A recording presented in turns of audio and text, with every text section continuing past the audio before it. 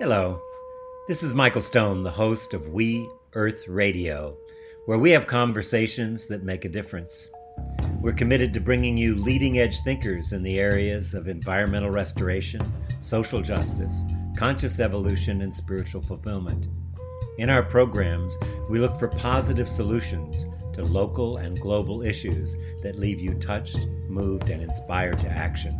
Our weekly guests include local and global experts and concerned citizens working together to heal the wounds that separate, alienate, and marginalize people.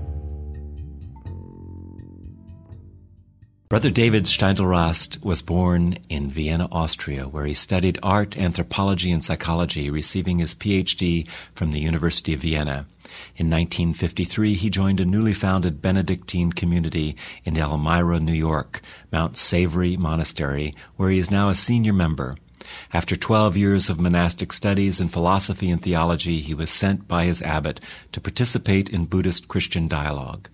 His Zen teachers were Hakun Yashitani Roshi, Shoen Nagagawa Roshi, and Shuru Suzuki Roshi, and Aido Shimano Roshi. He became a leader in the monastic renewal movement and in 1975 received the Martin Buber Award for his achievement in building bridges between religious traditions. Among his often reprinted and anthologized books are Gratefulness, the Heart of Prayer, A Listening Heart, and Music of Silence.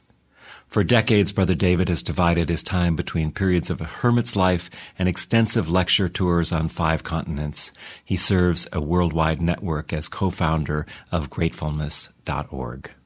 Brother David, welcome to Conversations. Thank you very much, Mikey. It's good to be here. I've been a big fan for a long time since, I'm sure you don't remember, we had dinner years and years ago at Esalen. And had a lively conversation there. And that is a good place to have dinner together. It is, indeed it is. I'm really interested in talking about a main theme of yours that's been a main theme as long as I have known about you, and that's gratefulness. Because you've often tied it to the area of waking up. Mm-hmm. I'd like to hear you tell our listeners a little bit about the relationship of gratefulness to awakening in life. Well, awakening in the sense in which you and I are using this term now is awakening to our true self. Most of the time, unfortunately, we are caught up in the hamster wheel of the little ego that runs around and around, is not getting anywhere. And the little ego is always afraid and is always much preoccupied with the past, either as a victim or as being proud of achievements, and preoccupied with the future as what all that has to be achieved and so forth, while our true self is simply in the present moment and simply here and now, present. And whenever we are here and now, then we are truly grateful. And when we are truly grateful, we are in the here and now. And all the great spiritual traditions aim at this kind of consciousness of living in the now, of living from your true self. And gratefulness is such a quick and easy way of getting you there, because no matter how you try, you can't be present and can't be grateful and not present in the present moment. I remember someone saying, I can't remember who it was, but they said, you can either be a host to God or a hostage to ego. Oh, yeah. And I think that's a lovely expression of it. And in that, in the being a host to God, is a relationship to the miraculous and the surprise and curiosity it comes from being a host. Yes. And I think surprise is a big element in your thinking around really beginning to look at the aspect of gratefulness. Right, because that is also connected with that waking up, which is the goal of all spiritual traditions, is to wake up. Enlightenment is another word for it.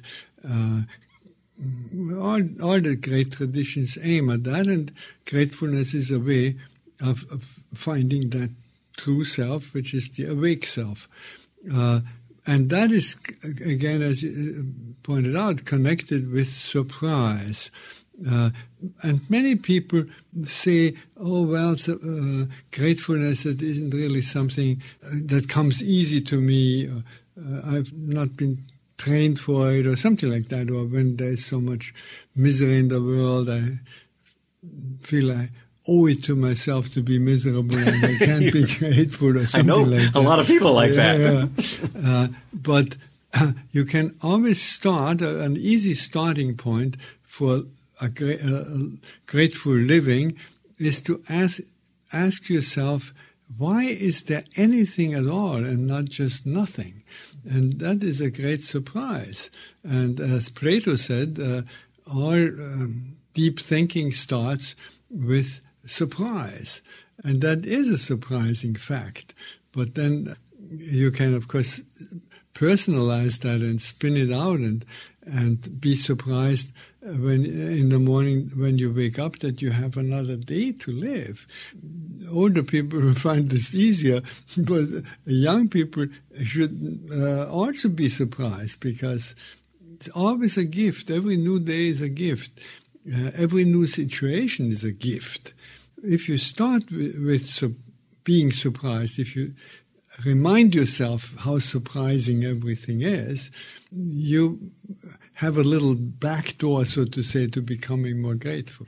I don't want to assume that our listeners, we often take words like we know what they mean, like love, which could be I love potatoes as well as I love God. So that's kind of a big thing. When you're talking about gratefulness, can you define it for us as we start to get into the aspects of greatness? Yes. Gratefulness. I would say that gratitude, which is sort of the overall term, has these two aspects. And one is gratefulness and the other one is thankfulness. Often we confuse the two, or we think only of saying thank you when we speak about gratitude. But if we check out our personal experience, we find that gratitude starts with appreciation. We appreciate something. And it's almost the feeling of our heart filling up. We say, my heart is full to overflowing.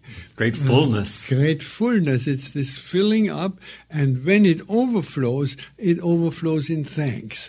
But there is this silent beginning, the silent phase of gratitude, in which it's just an expanding of your heart in deep appreciation, and then it overflows, and then you say thank you.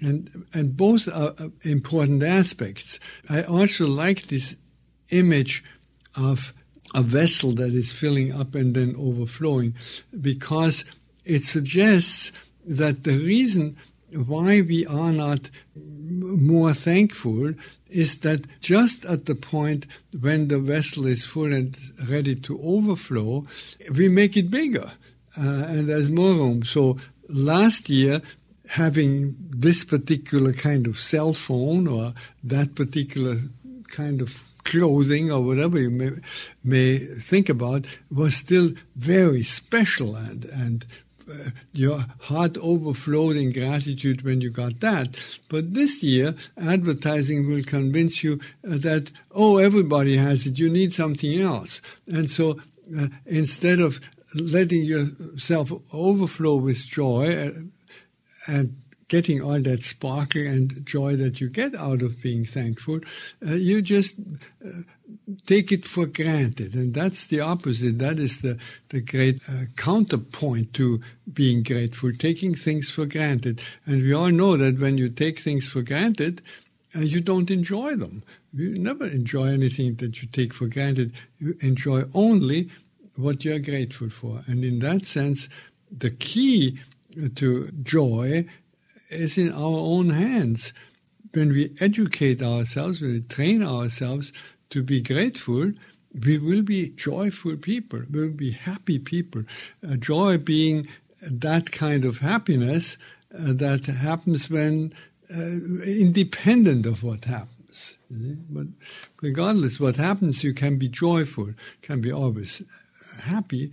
But in that sense, you can be happy because you can be grateful for whatever comes in your life, not for everything, but in every situation. So when you are told that you have a serious illness, you can't be grateful for the illness, but you can be grateful at that moment for the opportunity that this gives you. And opportunity is the key word. Opportunity is always the key word in gratitude. Most of the time it's the opportunity to enjoy, but once in a while it's another opportunity. And if you are in training, so to say, then you will ask yourself, well, what is this now the opportunity for?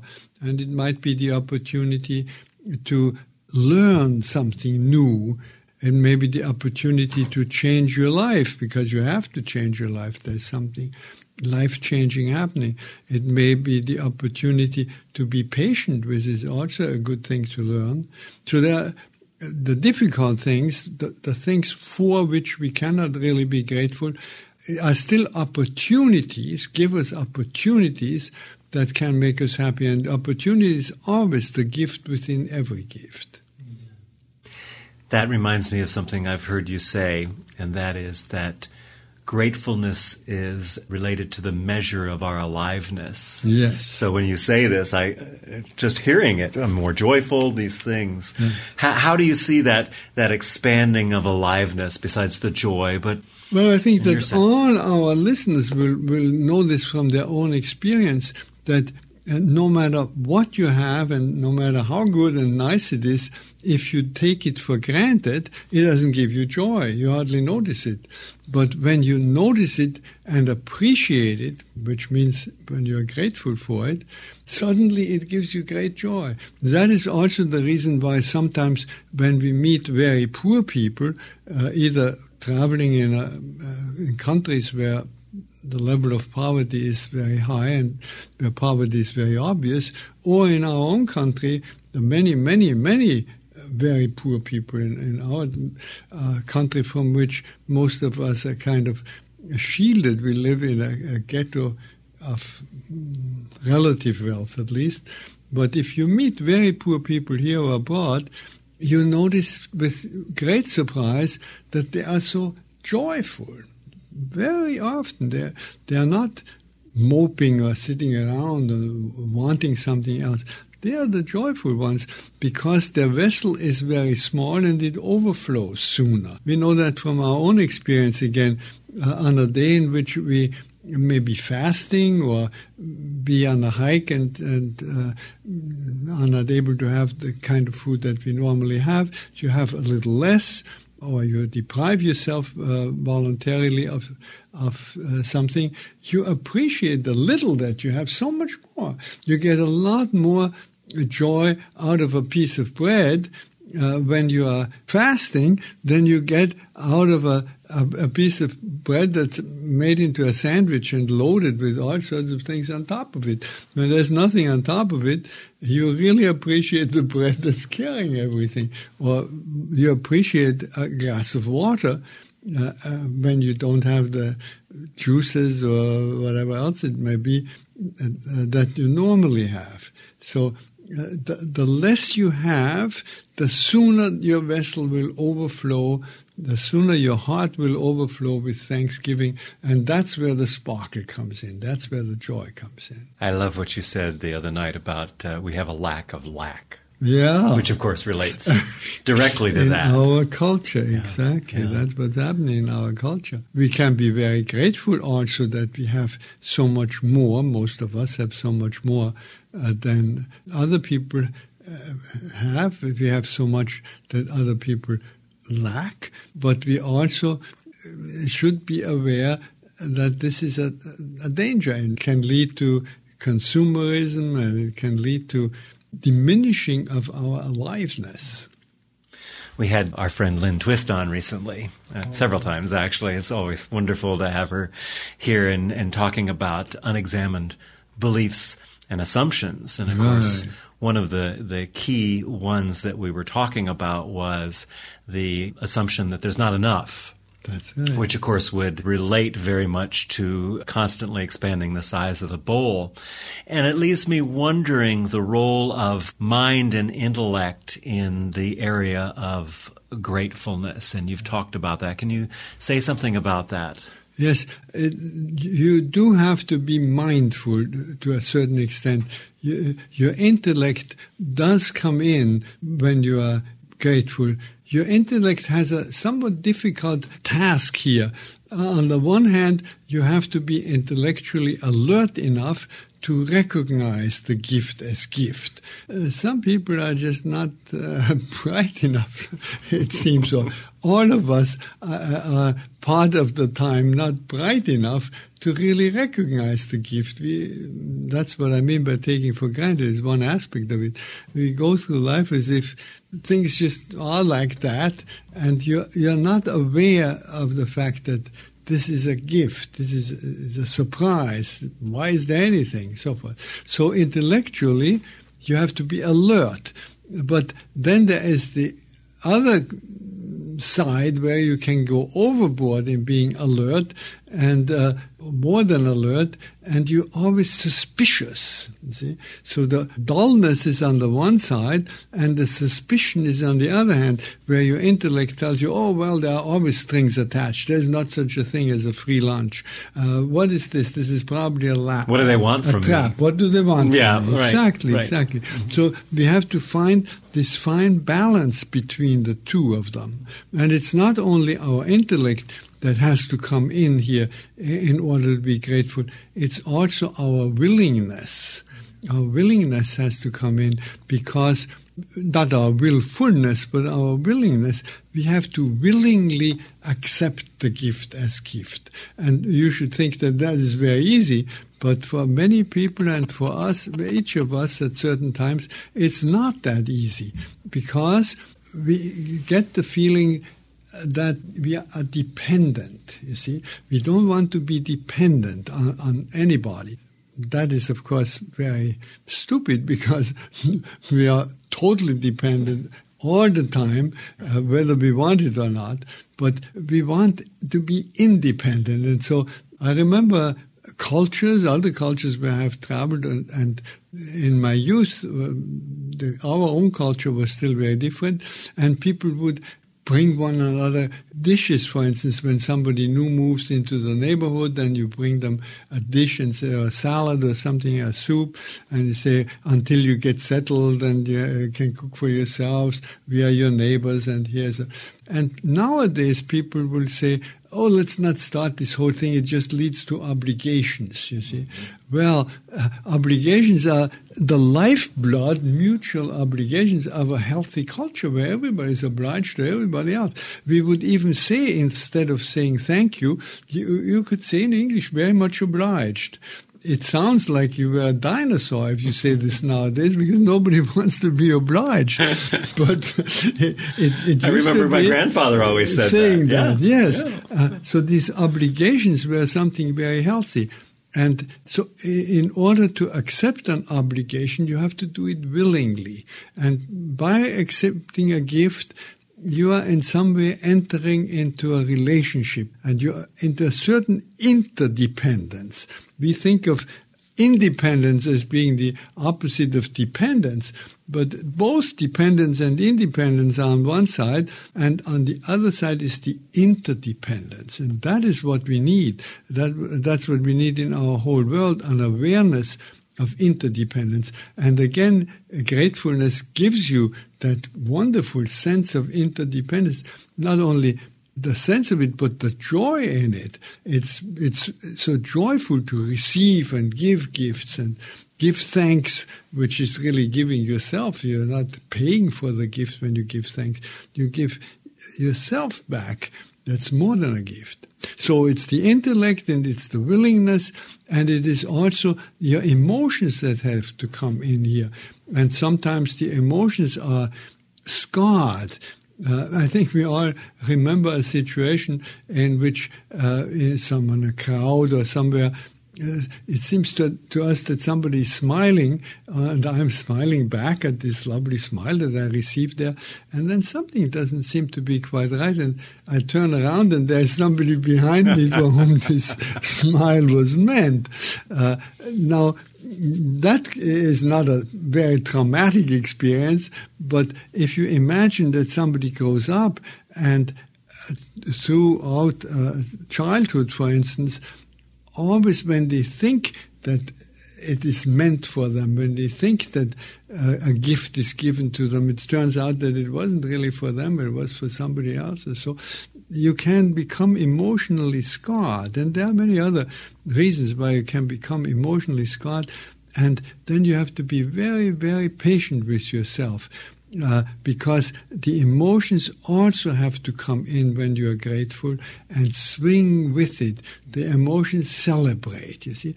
The intellect recognizes the gift as gift. The will acknowledges the gift as gift willingly, and the emotions celebrate it. And only when these three aspects of our being come together can we be wholeheartedly grateful. And whenever you are really grateful, you are wholeheartedly grateful. Okay, it doesn't make any sense to imagine somebody's half-heartedly grateful. It doesn't ring right. So, but authentically. Authentically is in there, too. Authentic is the wholeheartedness. Yeah. And authentic means that you do it from your true self, from that center of your true self, not from that little ego that's caught up in the hamster wheel, but from the free, true self. And to reach that point becomes ever more urgent for our society. We have to, as quickly as possible, reach the critical mass of people who live not caught up in the ego, but in that freedom of finding more and more at home in the true self, because then we have reached a different level of consciousness, and our whole human family is at the present moment passing through a threshold that doesn't happen very often. It is possible that this hasn't happened to us for the last 5,000 years. For 5,000 years, approximately at that time, we discovered personality, individuality, in the individual. Before that, it was just the community, and then the individual grew out of the community. And now it took us 5,000 years to develop that individuality in a positive sense. There are many wonderful things that have come out of it. But now we are at the point where this individualism tends to destroy us. We need to retain all that is good about it and rise to another level in which we are connected with others. It's the transpersonal level to which we have to rise. And only on that higher level of consciousness will we be able to deal with the challenges that life gives us at this present moment on all different levels of crisis that we experience. So there too, gratefulness as a spiritual practice, grateful living, can become extremely important for catapulting the human family to a higher level of consciousness. It's as serious as that, as important as that. It's not just a matter of saying thank you once in a while or being nice and smiling. It's a really great challenge. But of course, if you do make gratefulness your practice, and it can be a spiritual practice, just like yoga or Zen or other spiritual practices that we know by their names. So grateful living can be a real practice if you practice it. That means if you conscientiously do it, if you set a little time aside every day to practice it and then carry this practice out in your daily life. And there are many little things that you can do. I always suggest, for instance, reminders. Give yourself little reminders. For instance, when I was in Africa some years ago, and lived for a while without electric light and without drinkable water. When I came back, I was just so overjoyed to see that, you switch on a switch and it gets light, and you turn on the faucet, and out of it comes drinkable water, hot and cold, and it's just incredible. But it wore off very fast. You get used to it and take it for granted. So I didn't want to lose that joy that I had when I rediscovered it. And so I put little stickers, just a little Scotch tape on the light switch and a little Scotch tape on the water faucet, and every time I went to the switch, I was wondering, what's this? Oh, brought me back light, electric light.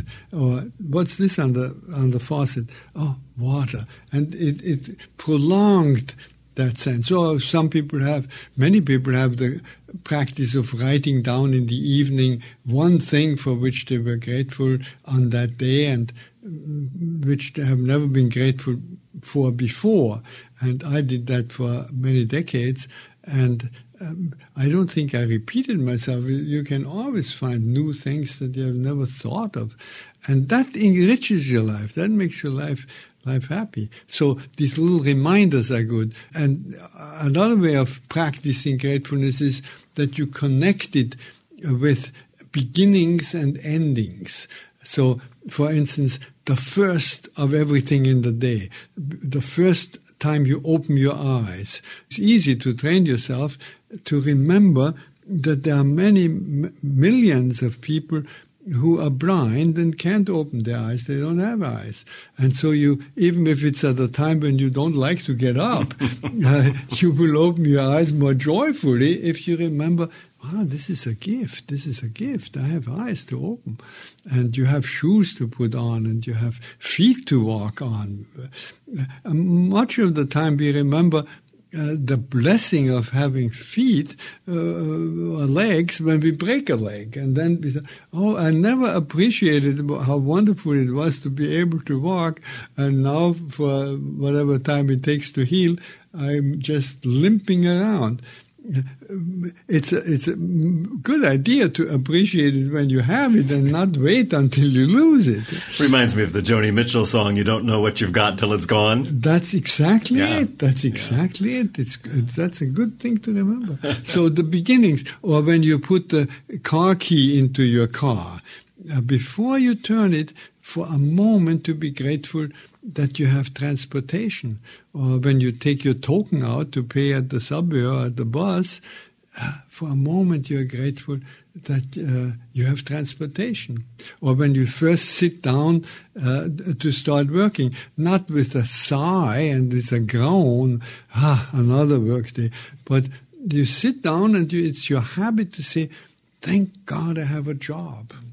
Thank God I have a job. Many people don't. Especially these days. These days, yeah. So the first, that helps. And sometimes the last, when you close the door to go home from your place of work, or when you slam the car door and go into the house, that's the last. And that also is so easy to train yourself whenever you do the last thing to be grateful for whatever you have now accomplished. I've gotten home. So close the car door and walk into your apartment. And of course, the traditional ways before and after meals, that you thank God or thank life or whatever it is that you thank for what you've got, the meal.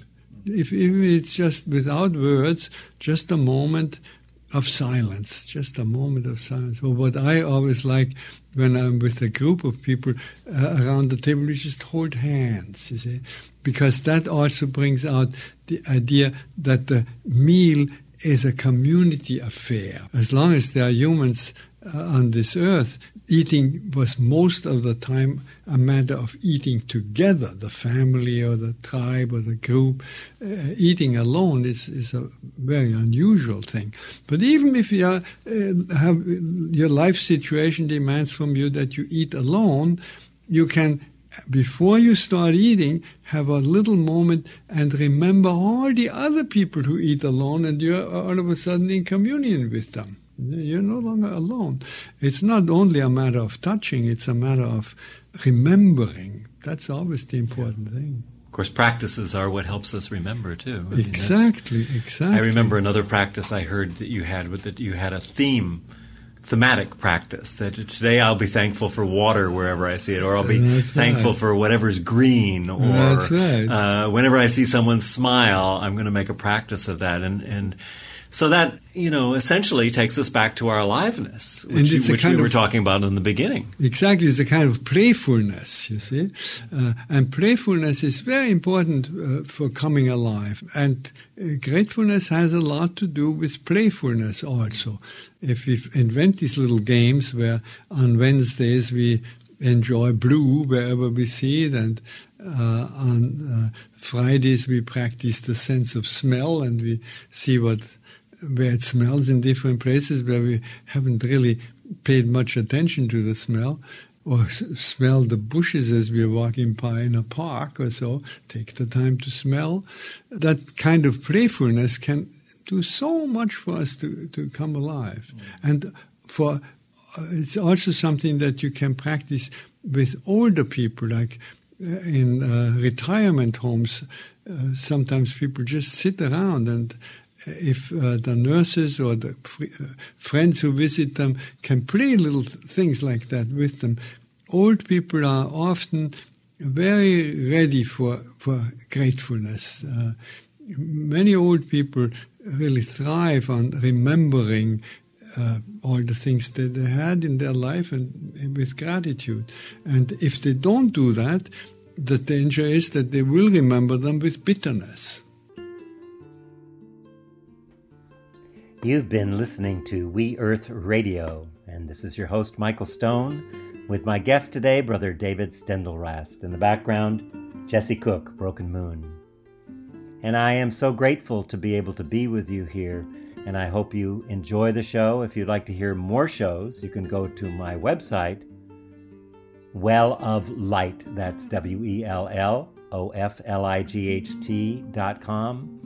There's hundreds and hundreds of amazing interviews and meditations and classes there. I hope you'll join me on welloflight.com. Thanks again for listening. Let's hear a little more of Jesse before we get back to Brother David.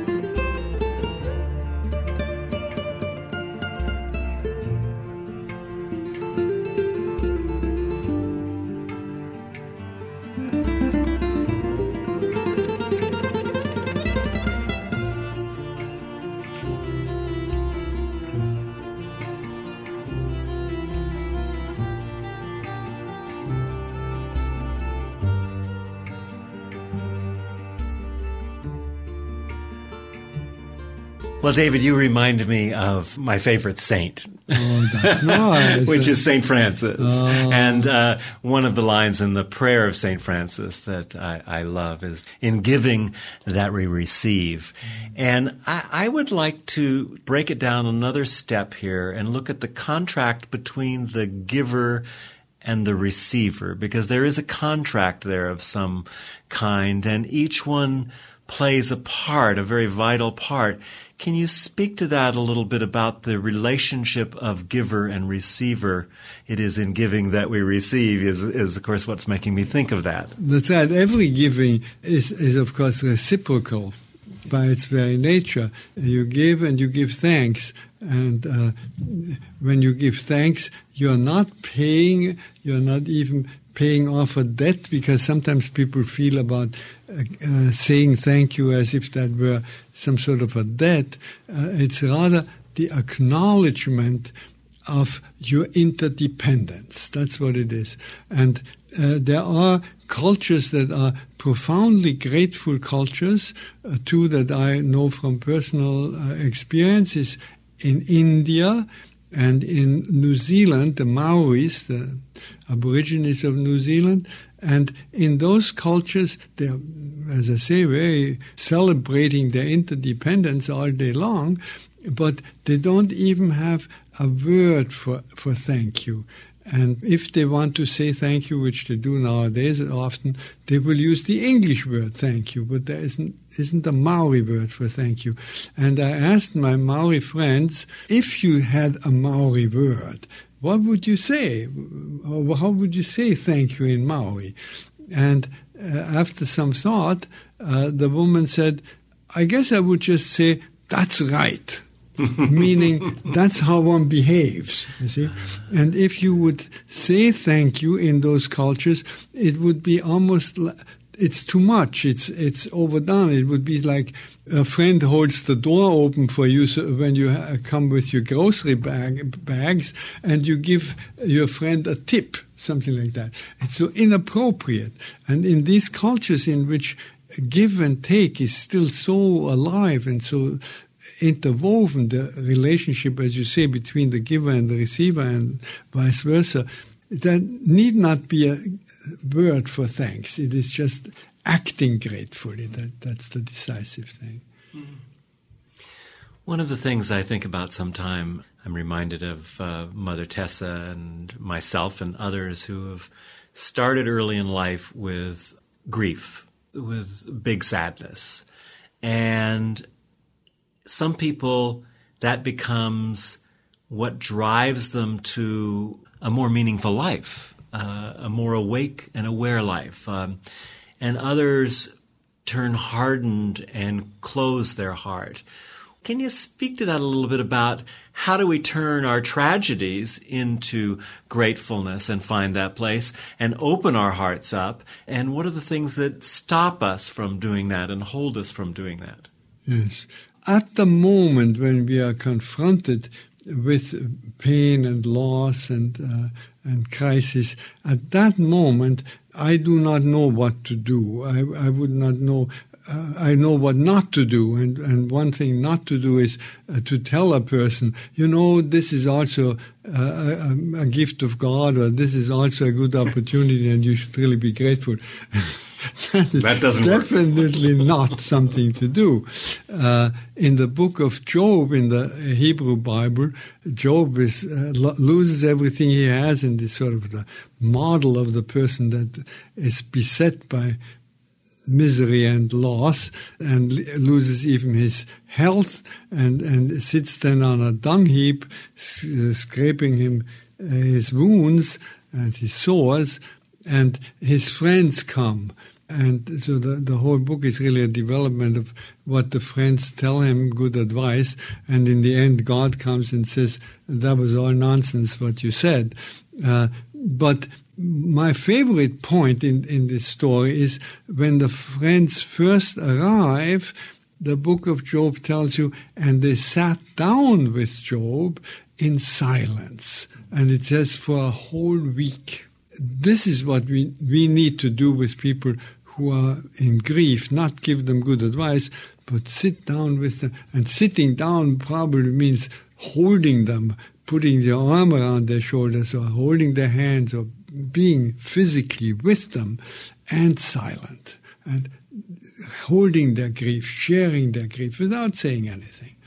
But your question was then, how can we become grateful, or how can we turn these bad experiences into something like life-giving? And that works only in what I call the rear mirror of your life.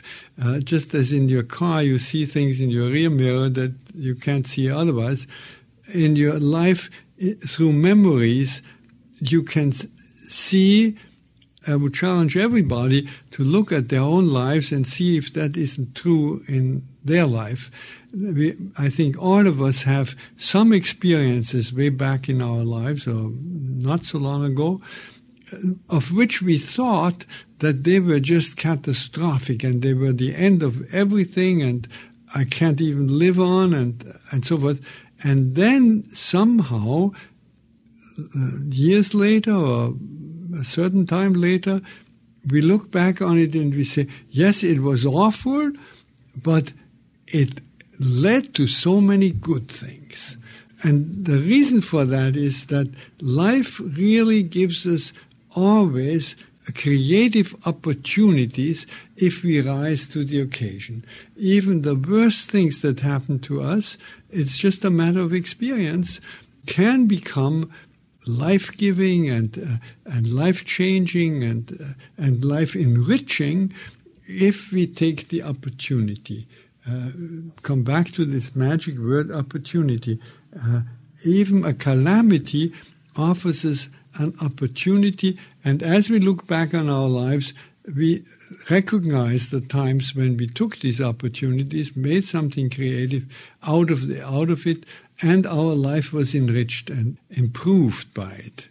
So the one thing that I do not know is why the same experience would make some people bitter and other people in the long run joyful, at least enriched by the experience. I do not know what throws this little switch in a given case, but I do know that if you practice gratefulness can throw that switch. I don't know what else does it, and I'm sure there are other things, but I do know that if you are in the practice of gratefulness, in the practice of availing yourself of the opportunities that every given moment offers you, most of the time the opportunity to enjoy. When something really terrible happens to you, for which you cannot be grateful, you will be grateful for the opportunity that this bad thing, in quotes, offers you. And the opportunity may be one to learn, to change your life, to be patient, whatever, something positive. Yeah. I'm reminded, years ago I worked for a foundation and we were looking at the question, how come one person goes to prison and becomes a hardened criminal and another person goes and becomes like the person we were talking about today, a saint? Yeah. And I had the opportunity to meet a man who came to speak named Sidney Rittenberg, who was the China witness. And this was just after China opened up after all these years. And Sidney had spent 32 years there. 16 of them in prison and 15 in solitary confinement in 2 different times. Oh, my goodness. And he was the most joyful man I knew. Sometime we'll talk about the story of that. But what I'm looking at is there's this opportunity to transform the past in a sense. Because if we have these events and then we practice gratefulness and we get to some point in our life when we can see the gift that it's given us in that time, it literally transforms the past. So we have this amazing power to do that. Yes. And it seems to me that the only thing that stops us from transforming the past is fear. That's a big only thing. Can you address fear and our relationship to fear?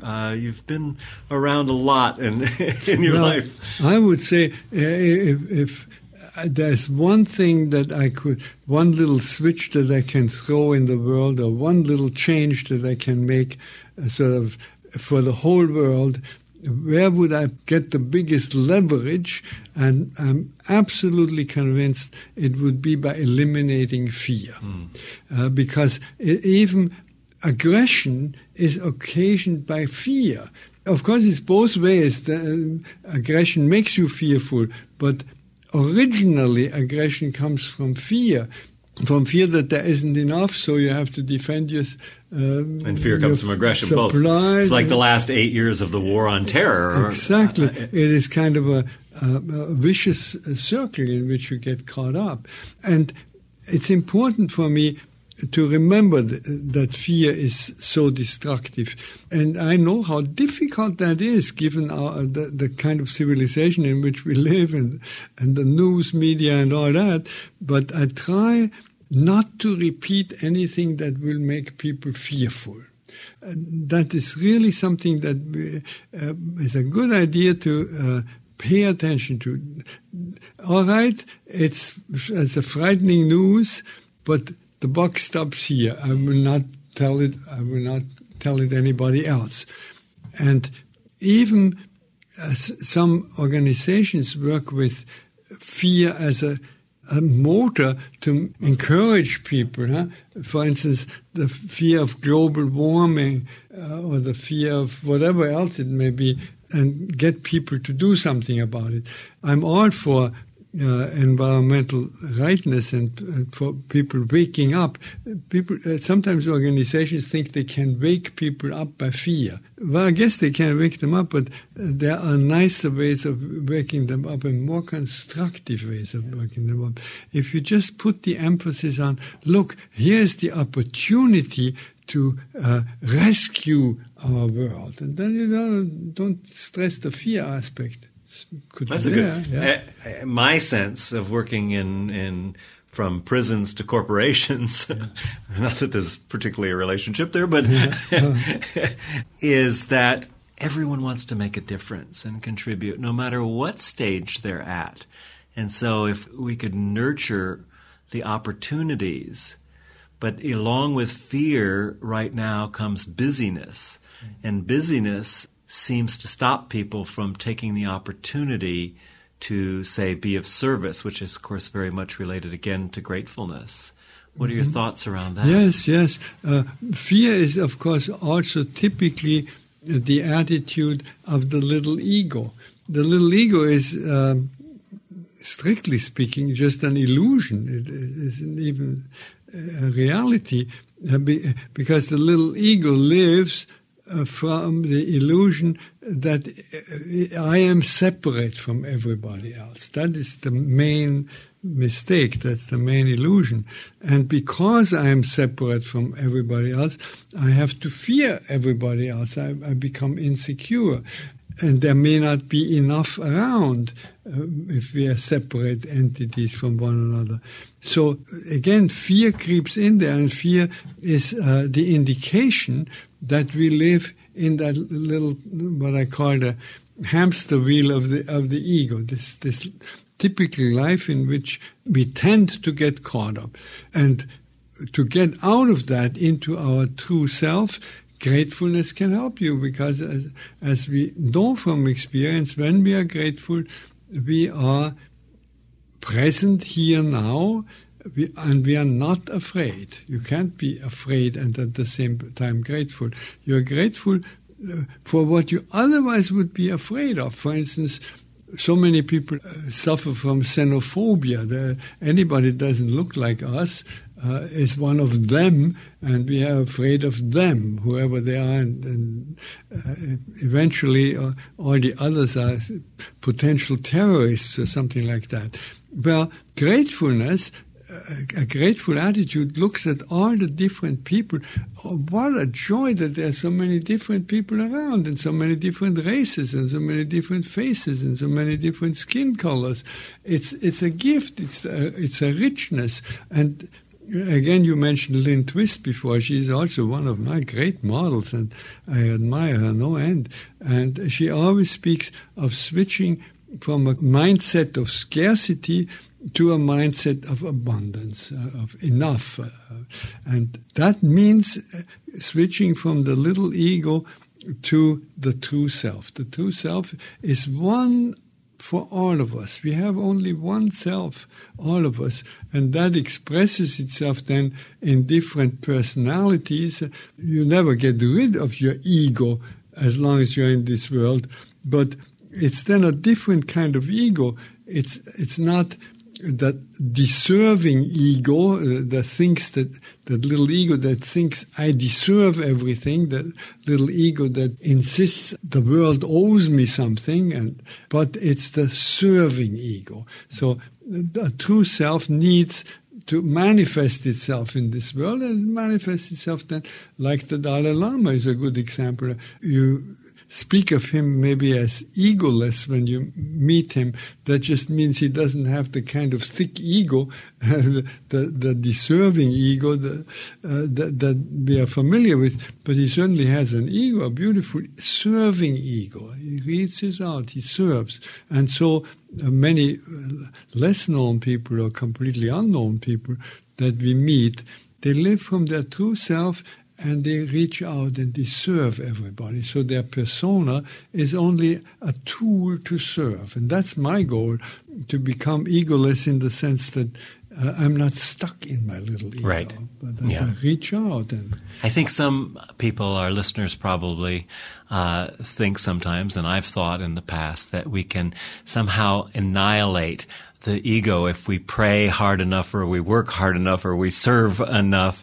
And I finally come to my own conclusion that I'm never going to get rid of the ego, but can I make friends with and know its characteristics, its moods, its manipulations, its need to be loved, all of these different aspects of it? Can I actually see when I'm doing that, and then to move into a place of service, which is of course another way of saying, how do we move from fear to love?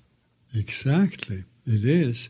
It is. Because, again, the ego is identified by fear. Fear is the most typical aspect of the little ego. As long as we are fearful, we know we are stuck in the little ego.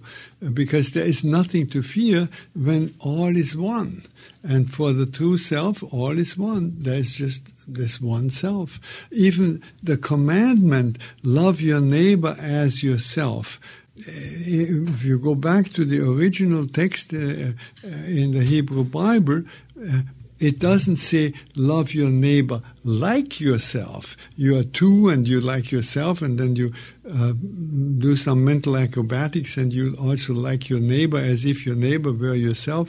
This is not at all what's said there. It says love your neighbor as yourself. There is only one self. That's you and your neighbor, and that one self expresses itself in two different manifestations to make life richer and to make life more interesting and so forth. And so when you find that true self, you cannot but love.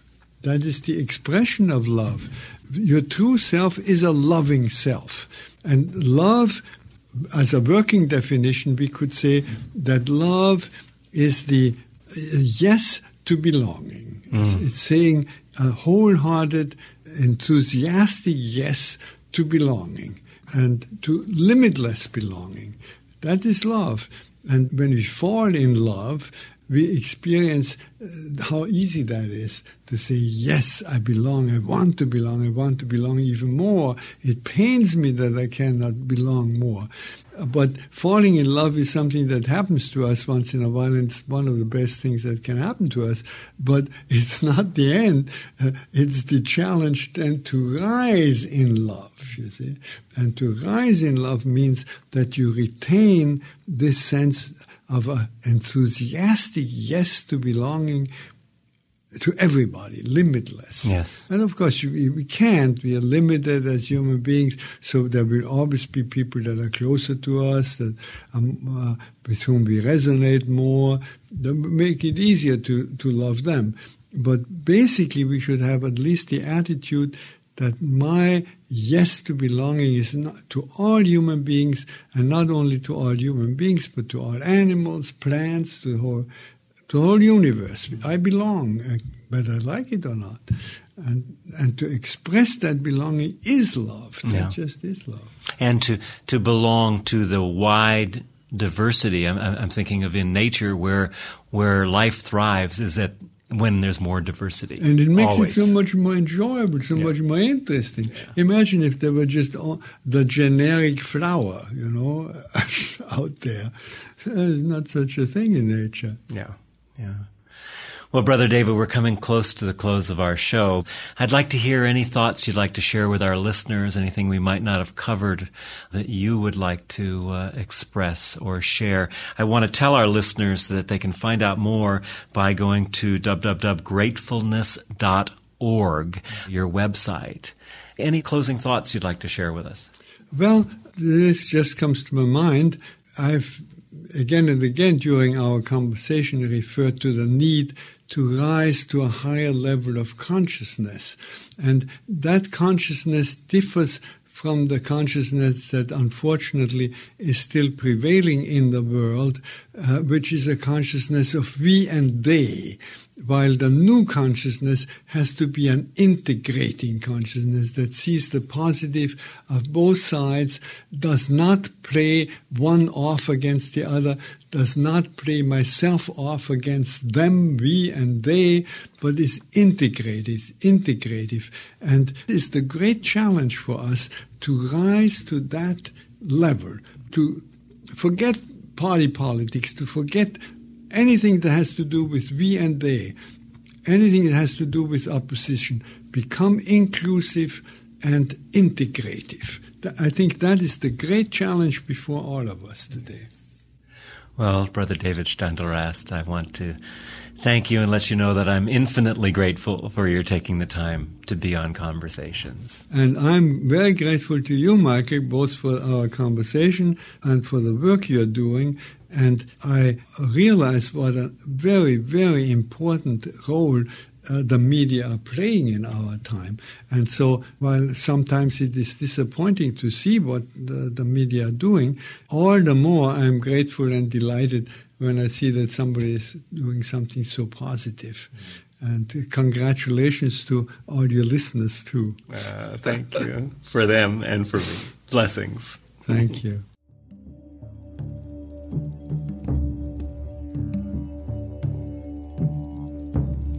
We Earth Radio is an independently produced program supported by listeners like you. We are committed to bringing you leading-edge thinkers in the areas of environmental restoration, social justice, conscious evolution, and spiritual fulfillment. If you would like to receive our complimentary newsletter, The Well of Light, make a contribution, or listen to any of our past shows, go to our website, welloflight.com. Thank you so much for your commitment to a world that works for all life.